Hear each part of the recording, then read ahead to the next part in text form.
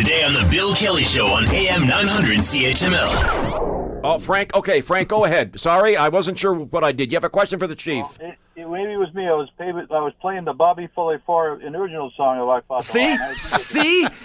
I'm glad you agree with me on this one. I'm glad you agree. I agree with you too, Ted. Go ahead.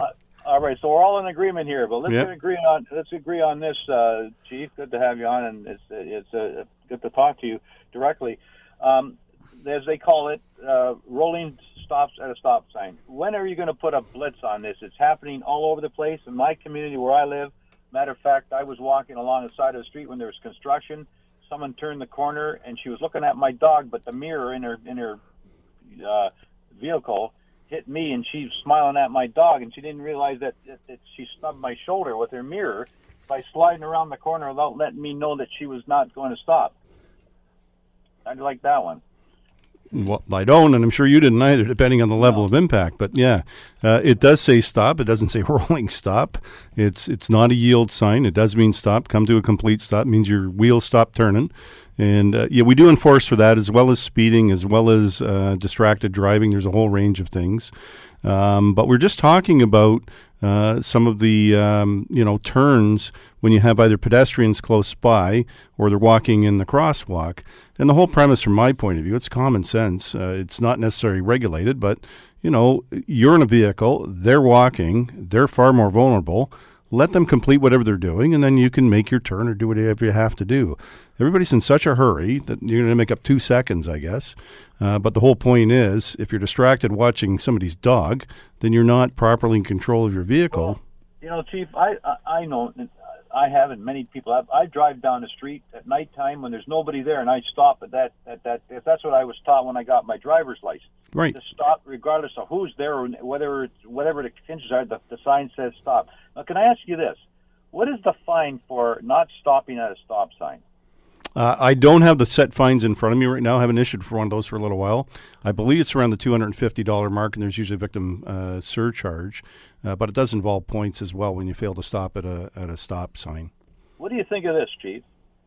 I think sometimes there should be an outward awareness put on these signs, particularly the ones that have the grid down the bottom to try to bring it to everybody's attention. I would like to see it sometime.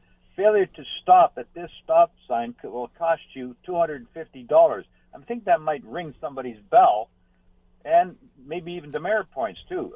Don't you think that sometimes we have to maybe do this thing to show to people what the consequences of doing this is going to amount to them in their wallets?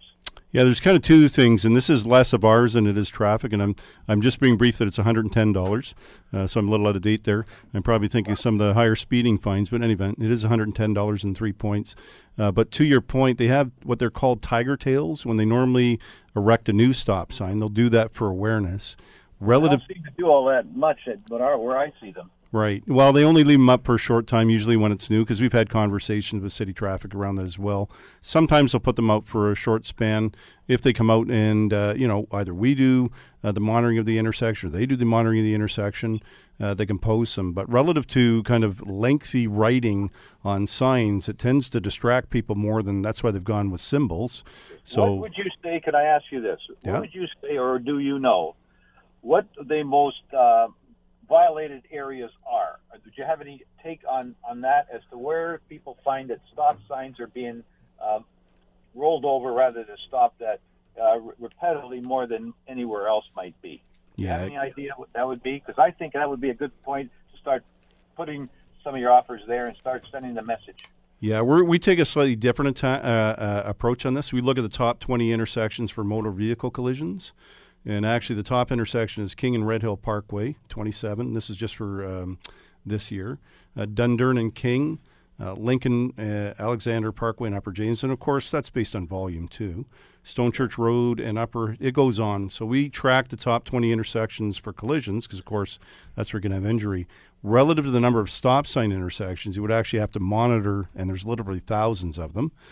So either through somebody watching all those intersections or some kind of traffic equipment that monitors that. So we don't have that statistic, but we do obviously for collisions.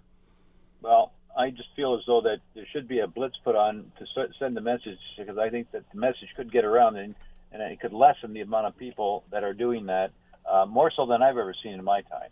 Thank you for your moment here, sir. You're welcome. Thank you. Want to hear more? Download the podcast on iTunes or Google Play and listen to The Bill Kelly Show weekdays from 9 to noon on AM 900 CHML.